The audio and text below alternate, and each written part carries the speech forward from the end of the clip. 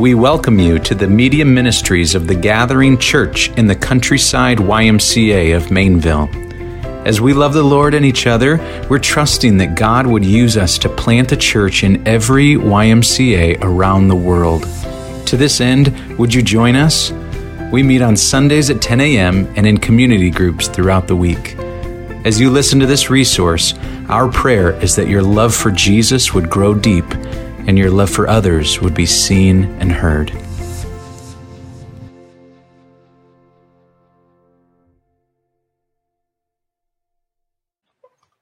Well, let's start it up.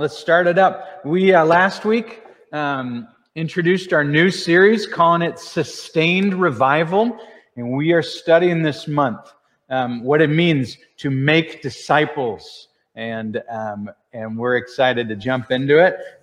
In honor of a little thing that we did during COVID, let's have a little review from last week, shall we? Are we ready? All right.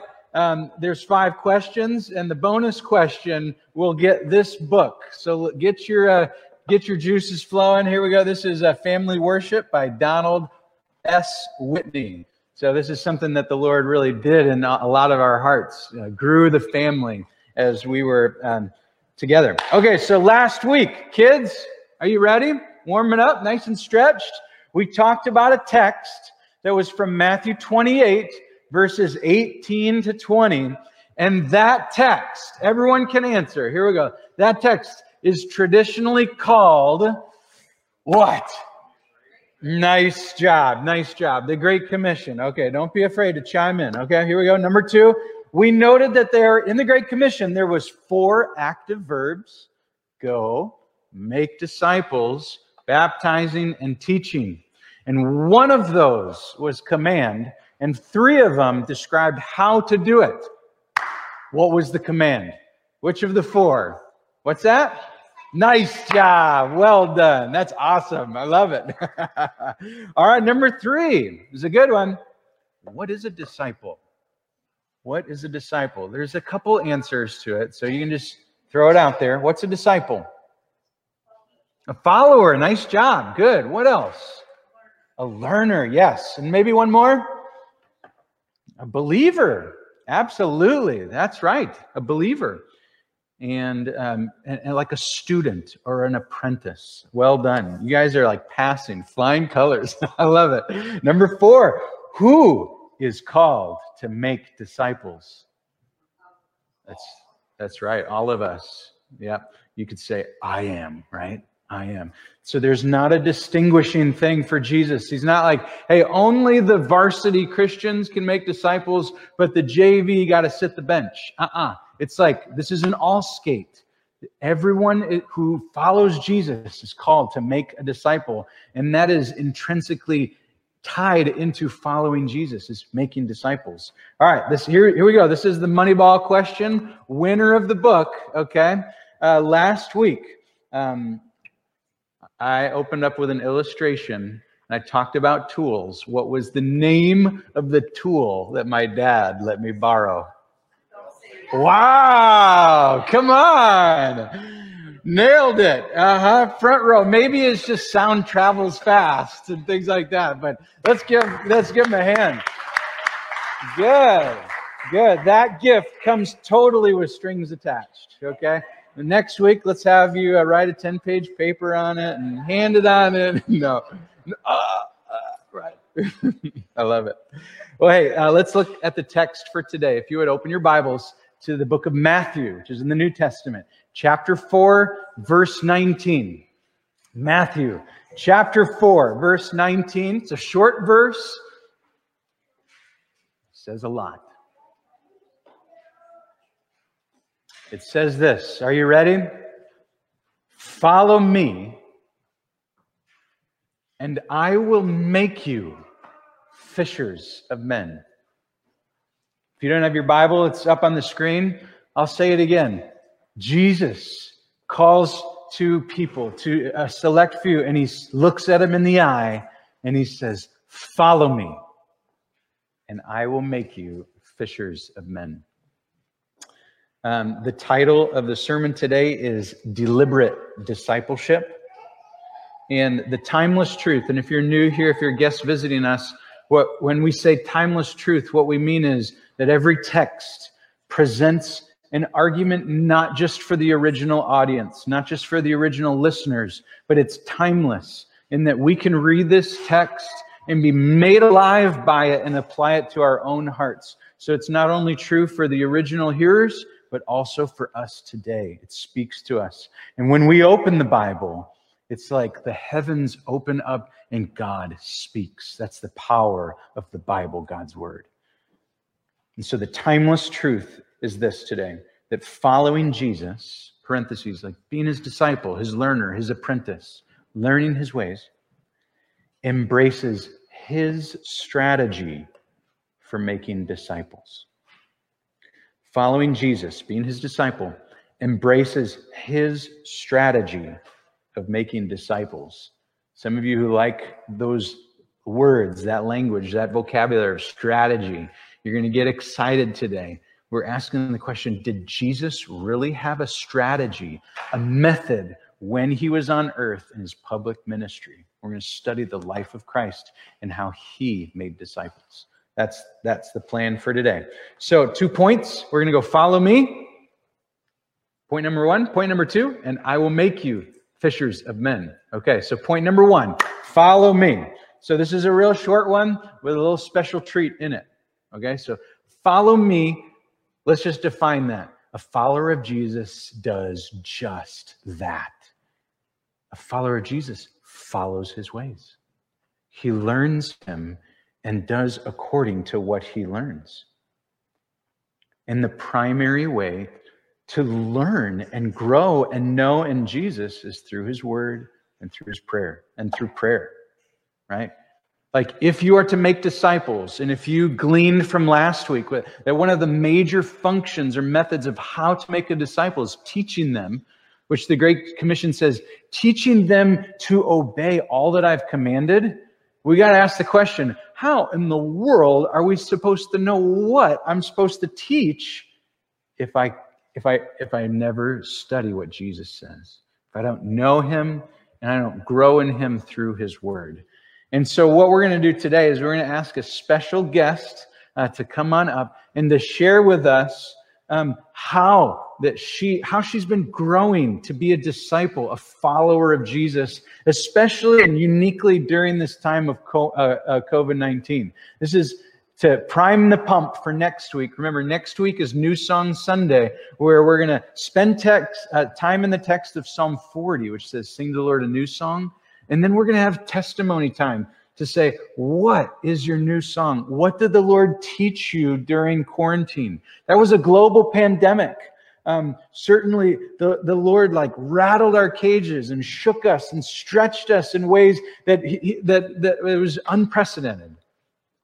So we want to hear from the body of Christ, okay? So this is the prime the pump. Come on up, Han. This is my sweet wife. And on the 21st of this month, been married for 17 years. Isn't that great? Yeah. It's awesome. Awesome. Thanks, Prime. Thank you. Well, this is fun.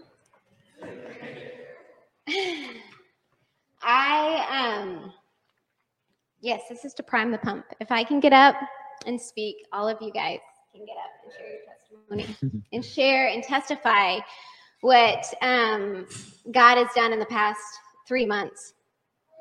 I'm going to share a verse with you. I'm going to share how it applied to me. And then I'm going to share a story of a woman that, you've heard the saying, we stand on the shoulders of those who have gone before us. And so I try to be really intentional in my life about whose shoulders I'm standing on. And so I love to read biographies. And so I love to read about other women who have found their hope in Christ because I can be refined by them and edified and encouraged by them. And so I'm going to share with you one such woman.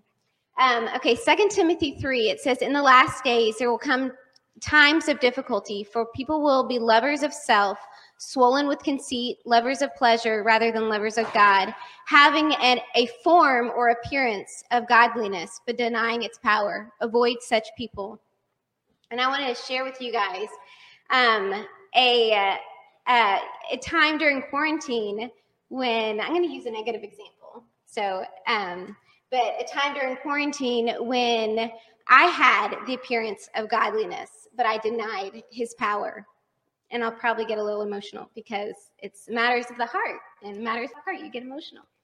And so the beginning of exam week in our home, and this example is a story of the mundane. And a lot of our life, we live in the mundane. And so we live in the laundry, we live in the helping our kids process through disagreements and things like that. And so we live in the mundane. So this is a moment in the mundane for Hannah. So beginning of exam week in our home, I sat down to work on reviewing exams with my girls. And I was sitting with one of my daughters, and she humbly was gracious in allowing me to use this story. But we started studying together, and it became apparent that she wasn't quite ready for her exam. And my expectation for her to be ready on Monday, and the reality that we weren't anywhere near ready, frustration rose in my heart. And so in that moment, I wanted the product to be beautiful. And the Lord was calling me to a process. And so I foresaw the process, and I was like, oh, I'm getting frustrated. And so in that same moment, Mom, you praise God for the Spirit who is our helper. And so in that same moment, the Spirit of God ministered to my heart, and he said, walk away, Hannah. You're getting frustrated. He was stirring my heart to walk away. And this is what I said in that moment, very, very, very distinctly. I said, oh no, I got this, Lord. I got this. I'm not going to lose it. I got this. And I didn't have it. And so in my aim for control in that moment, no, I'm in control of myself, Lord. I got this. I sinned in my frustration. And I sinned against one of my daughters. And so I was convicted, and I was grieved over my how I responded in frustration, and how I responded with my expectation of wanting her to be in the place that I wanted her to be, if that makes sense. And so I repented, and I went to her, and I apologized. And I, in that moment, of not heeding to, or not responding to the Spirit, I had a form of godliness, but denied the power of God. I had God, the Spirit was at work, and I said, no, I got it. Denying the power of God, and deceiving myself that my way was good enough. And so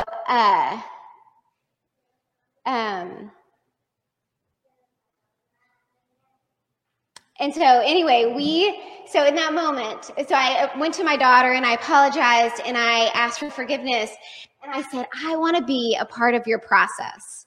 And I want to fight this battle with you and not against you, because this battle is not against flesh and blood, right? It's not against, masked or unmasked. It's not against, it's not against mother against daughter. It's not, but it's mom and daughter on one team, and we're going to fight this battle together, even though it's just a math battle, but we're going to fight it together, right?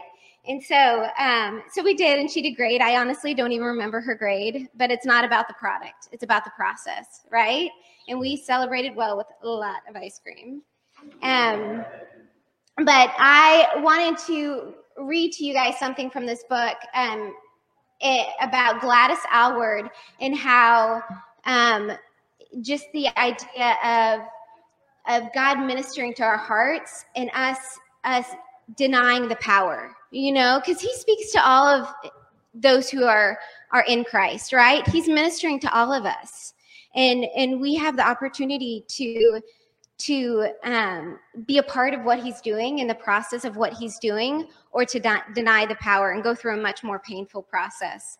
And so this story of Gladys Aylward, she was a missionary in China, and she came to a place where she was really lonely. And she was interviewing with Elizabeth Elliot at the age of 58. And she said, there came a point where I was asking the Lord to send a man from England. She was from North London, and send a man from England to come over and to be my wife, or to be my husband. And she was telling Elizabeth Elliot this, and she said, I believe with all of my heart that God did call a man. He just chose not to respond. And that's stuck with me since I've read it. And that's kind of like my story with one of my girls, is God does call. God did call me to walk away. God does call us. But sometimes we don't obey, and we don't heed his wisdom. Yeah. And so anyway, that was one thing that I learned, my process of surrender, and learned during quarantine. That's good. Thanks, baby.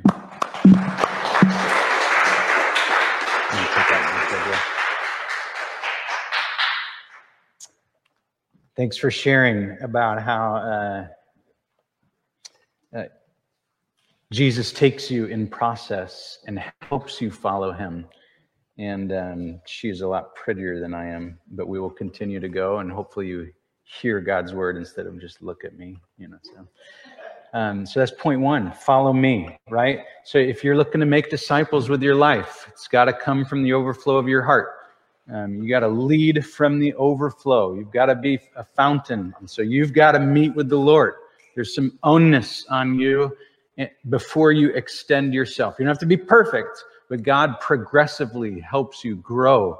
And as you trust him to make disciples with your life, he will help you. Let's go to point number 2. It says, and I will make you fishers of men. Story. All right. When? I've shared this with you before, but kids, I hope that you forever remember this image, okay?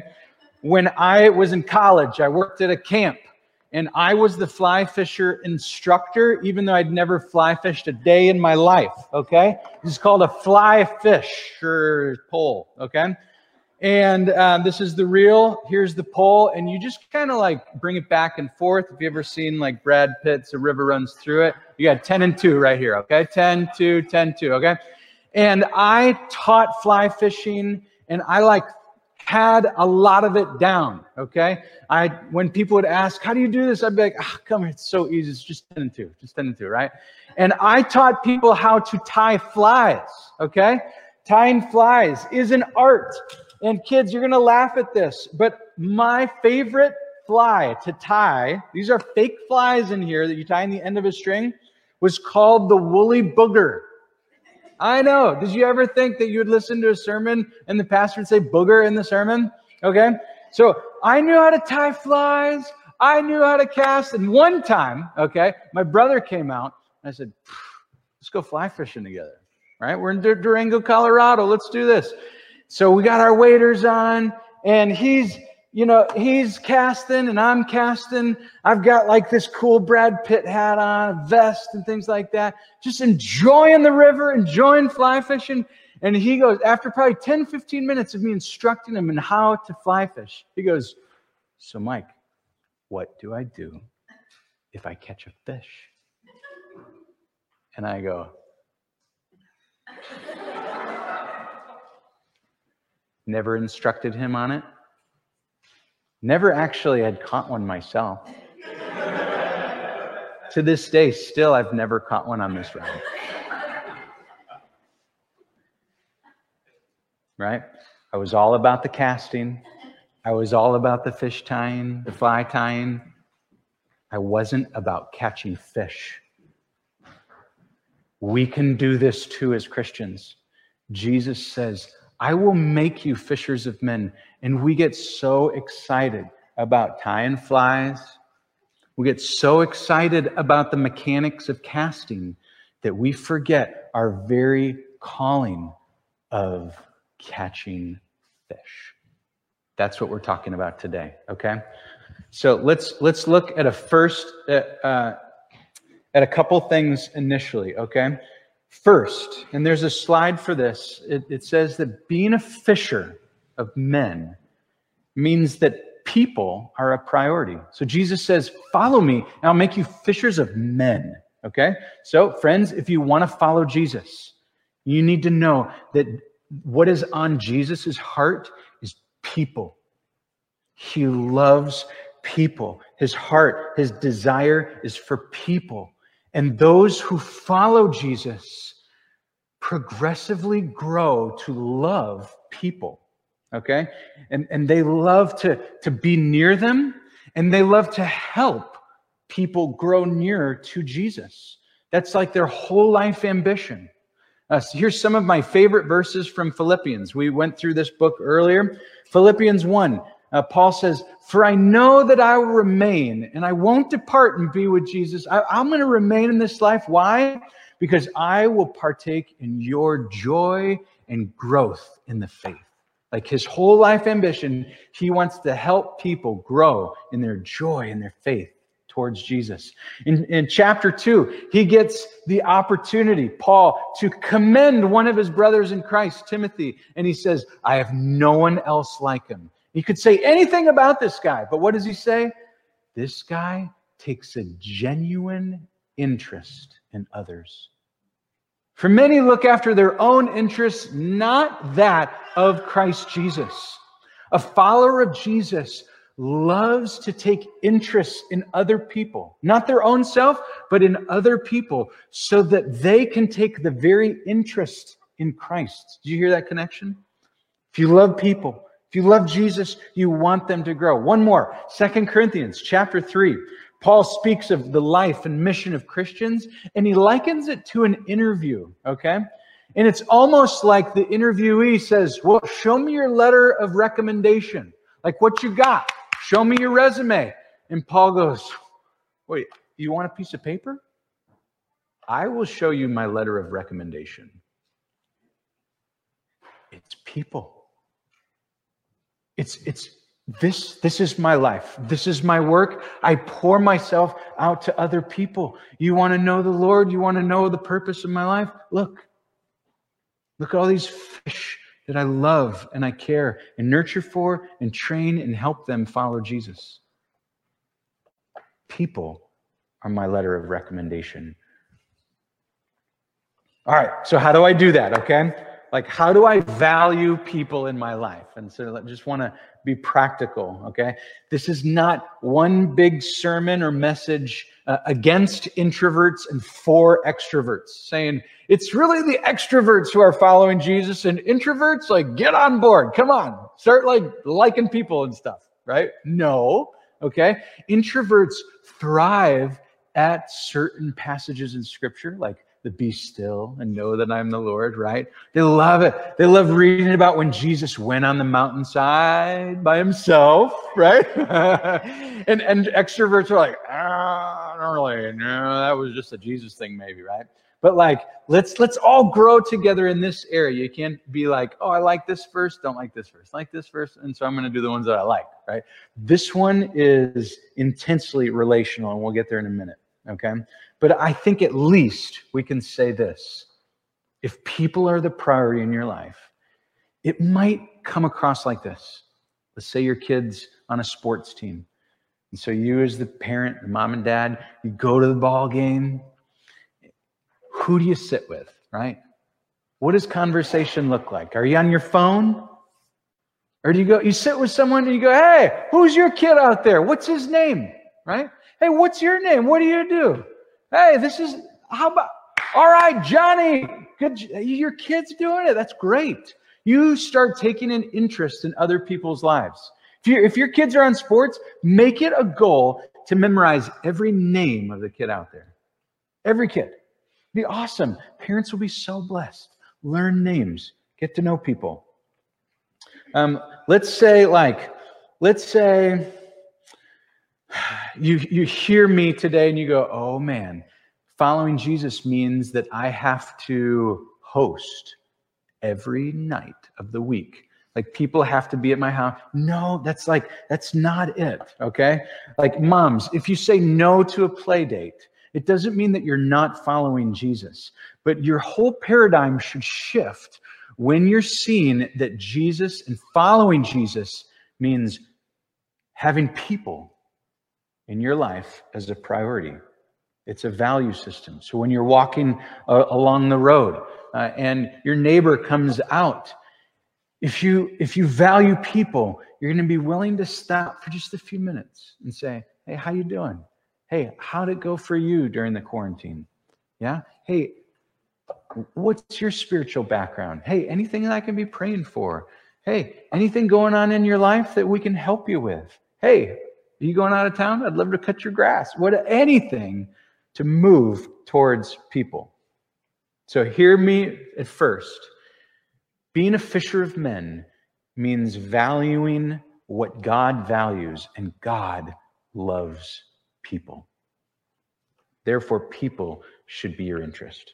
All right, so the question that it has to be asked so far, all right, Mike, you gave a sports example. You shared a little bit about like walking in the neighborhood and talking. So is making disciples, or is being a fisher of men, am I kind of getting from you, Mike, that I'm supposed to like be kind to everyone and commit random acts of kindness with my life? Like, am I just supposed to be this like little fairy that floats around and just like blesses people here and there with no sort of strategy or plan? And I would say, yes, like be kind to everyone. Be kind to the waiter, to the waitress, to the person at the checkout line, right? Like look to encourage them and get to know them. But when we're talking about being a fisher of men and studying and following Jesus, we have to come to grips with, did Jesus have a strategy in his life? How did he spend his time? So that's the next point. Here we go. The strategy of Jesus is focused on a few. You got that? Strategy of Jesus, he focuses on a few. All right, Newman, come on. But who? Like the whole world few? Like 6 billion? My whole community, my whole school, my whole church? Can I disciple like everyone like that? Is that what you're talking about? Let's look at the life of Christ, okay? So although Jesus says that he desires all to be saved, during Christ's life on this earth, his 3 years of public ministry, he chose to spend the majority of his time with 12 ordinary men. They weren't professionals by any means, but they were committed to Christ. One of my favorite books, written by Robert Coleman, called The Master Plan of Evangelism, states, it all started by Jesus calling a few men to follow him. So before Jesus set up shop and did any sort of like preaching to the masses or like a big evangelistic outreach, he went to a few men and he said, follow me. That was his strategy to start and sustain worldwide revival. Amen? That's what he did. He invested into a few men with a vision for the whole world and all of time.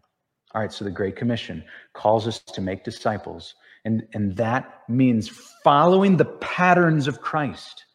And we're saying that Jesus lived his life pouring it out for a few people.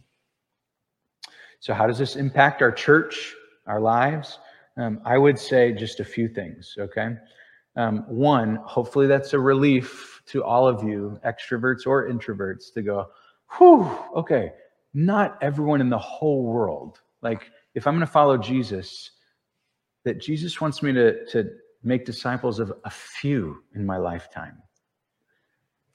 Vision for our church, Hopefully this isn't new news or like some sort of sneaky stealth operation. This is the whole reason why we have community groups, is to break us up into smaller groups so that we can focus on a few people to gain more traction to help one another follow Jesus, right? So if you want to know, Lord, who have you put in my life? How would you help me make fishers of men? Or last week we defined it as, how would you help me help others follow Jesus?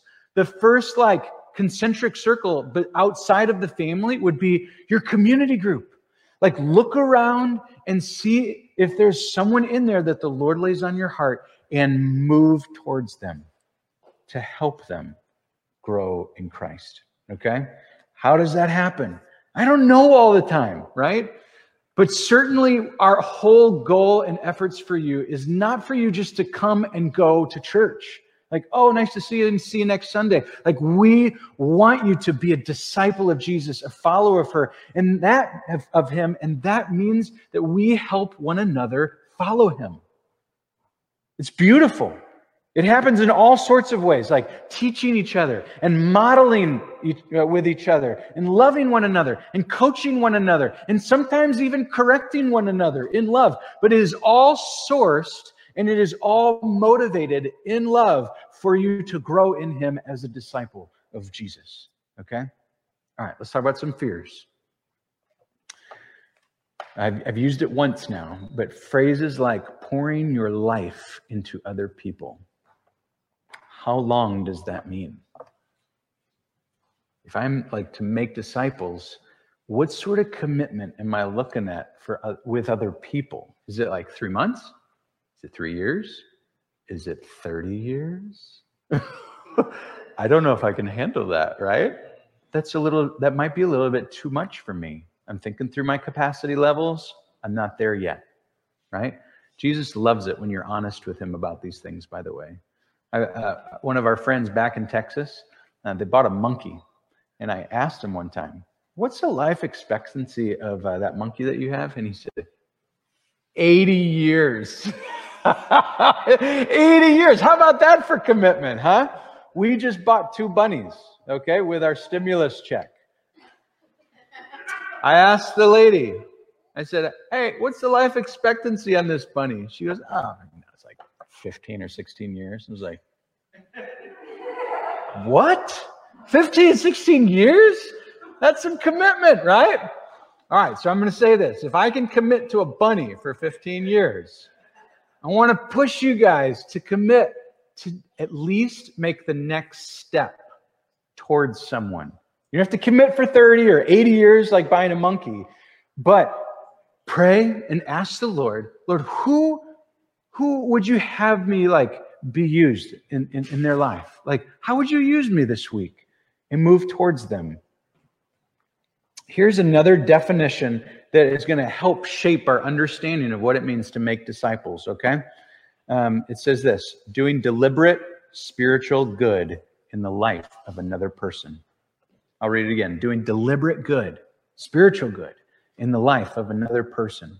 So as you pray, Lord, what sort of spiritual good could I do that it would benefit another person? This is such a joyful way to live, okay? So just to come back to that time thing, if you meet with someone or if you like begin a relationship with someone where they're looking to you for help spiritually, you don't have to meet with them forever once a week over coffee, okay? It doesn't necessarily, that's not the end goal, to meet once a week for the rest of your life. Because, and this is going to be our next point, the goal is that they would become a fisher of men too.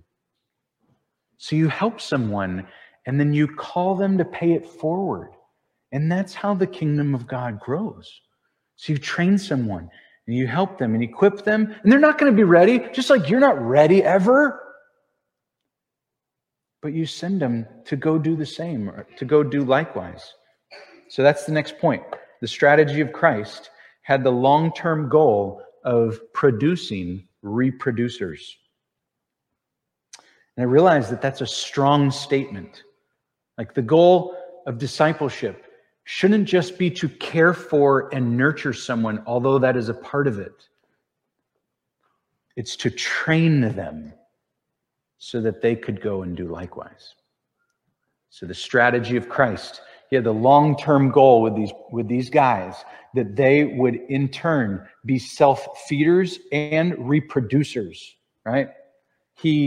Jesus, he desired them to do the work. He delegated the work of ministry. He supervised along the way as they did it, and then equipped them and sent them out to carry the torch of Christianity. So I hope you get that as we look at the life of Christ, that Jesus said, hey, follow me. He invited them in to his life. Not just to a certain curriculum or a set of 10 lessons, but his life. And he walked with them along the way in a genuine manner. He enjoyed their company. I say that because sometimes when you say, this is how you advance the kingdom, you start like interpreting it as this empire that is like going to take over, and it's void of relationship. It is like cold, and it's like an army, and we're just going to conquer. But Jesus invited his disciples into himself, into a relationship. It wasn't a cold theology. It was him. Like when he rose from the dead, and he appeared to his disciples, like they were fishing, they were on this boat, and they saw him on the shore, and they didn't, is that him? That looks like him. Kind of his stature, his height. And as they came closer, they saw it was him, and they ran to him. And what was Jesus doing? He's cooking them breakfast. Come have a meal with me. I love you. I want to be with you. I want to know you. I want to help you. At our church, we define like our vision with arrows so we can remember it. You say up, in, and out. And I just want to close with a couple of these questions that fit into each category. And I think it'd be really helpful for you over lunch, over this week, to take a 3x5 card and really do some soul searching and ask these questions to yourself, with your spouse, with your family, things like that. These are good, fundamental questions that should drive your schedule, should drive your heart. They should stir your affections. The first one, so this is up. Like, how am I doing following Jesus? Like, how can I grow this week in my love and understanding and obedience to him? Right? Now, how am I doing? In what areas could I grow in my love and relationship towards God? It's the great commandment to love him with all your heart, mind, soul, strength. Let's talk about in. So the first one is just, how am I doing? Okay? With the Lord in. Ready? Who are my people? Like, who are the few that I am aiming at to deliberately do spiritual good? Who are the few? And try to be as specific as possible. What I mean is, see if you can get down a name or three. Out. Who are my people? Who are the people that I'm asking for and praying about that the Lord would open their hearts to the gospel? Lord, how would you use me this week in the life of this person who is far from the Lord? Out arrow. Who are my people? And what are their names? And friends, Jesus today says to you, follow me. He's got this invitation. And I will make you fishers of men. This is not just an instant, all of a sudden I'm a fisher of men and I'm good and ready to go. He makes you, he helps you, he forms you into a fisher of men. And wherever you are, he'll help you grow. It's not equative or immediate. It's a process. But his goal is that you would be a fisherman. And he forms you to this end. So follow Jesus with your life and seek to catch fish this week. Don't be like me, just like enamored with how to cast and how to tie flies, things like that. Make it your aim to catch fish. And ask the Lord to use you in the lives of others, because people are a priority. You can't reach everyone in the whole world. So say, Lord, who are a few that you might use this week? And seek to do deliberate good in their life spiritually. And trust the Lord with it. And don't try to answer the question of time right now. Right? Jesus says, hey, don't worry about tomorrow. Tomorrow has enough trouble of its own. Seek to do good by the power of the Holy Spirit today. And hopefully, prayerfully, you can say, pay it forward. Go and do likewise. Help others. Let's pray. Lord, that's our prayer this week. Would you help us be fishers of men? And Lord, we don't have the fanciest of poles. We don't have the best lures to attract. We have the gospel. And we are relying and trusting on you to work in and through us so that hearts would be opened, so that you may draw others in. We love you, and it's in Jesus' name we pray. Amen. Amen. Well, hey, last week was sweet with our exit. We're going to do the same thing. This is called the African exit. So we will sing a verse, we'll sing a chorus, and then we'll watch each other. We'll turn inwards, and we won't bottleneck as we go out the door, but we'll continue to sing the chorus, and we're going to form a circle. It doesn't look like it's raining out there. It looks real nice. Kids, remember, don't go in the parking lot. Follow your parents. Form a circle. We'll continue, and then we'll do a benediction outside together. Cool? All right. Would you stand, and let's close with a song together.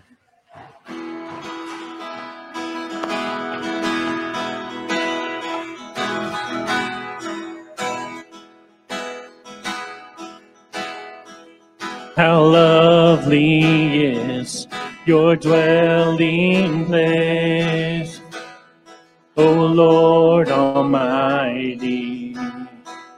For my soul longs and even faints for you. For here my heart is satisfied within your presence. I sing beneath the shadow of your wing. Better is one day in your courts, better is one day in your house, better is one day in your courts than thousands elsewhere. Better is one day in your courts, better is one day in your house, better is one day in your courts than thousands elsewhere. Thousands elsewhere. How lovely is your dwelling place, O Lord Almighty. For my soul longs and even faints for you. For here my heart is satisfied within your presence. I sing beneath the shadow of your wings.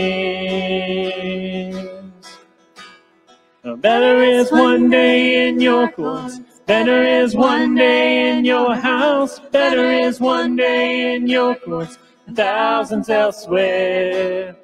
Better is one day in your courts, better is one day in your house, better is one day in your courts than thousands elsewhere. Better is one day, better is one day, better is one day than thousands elsewhere. Better is one day in your courts, better is one day in your house, better is one day than thousands elsewhere, than thousands elsewhere.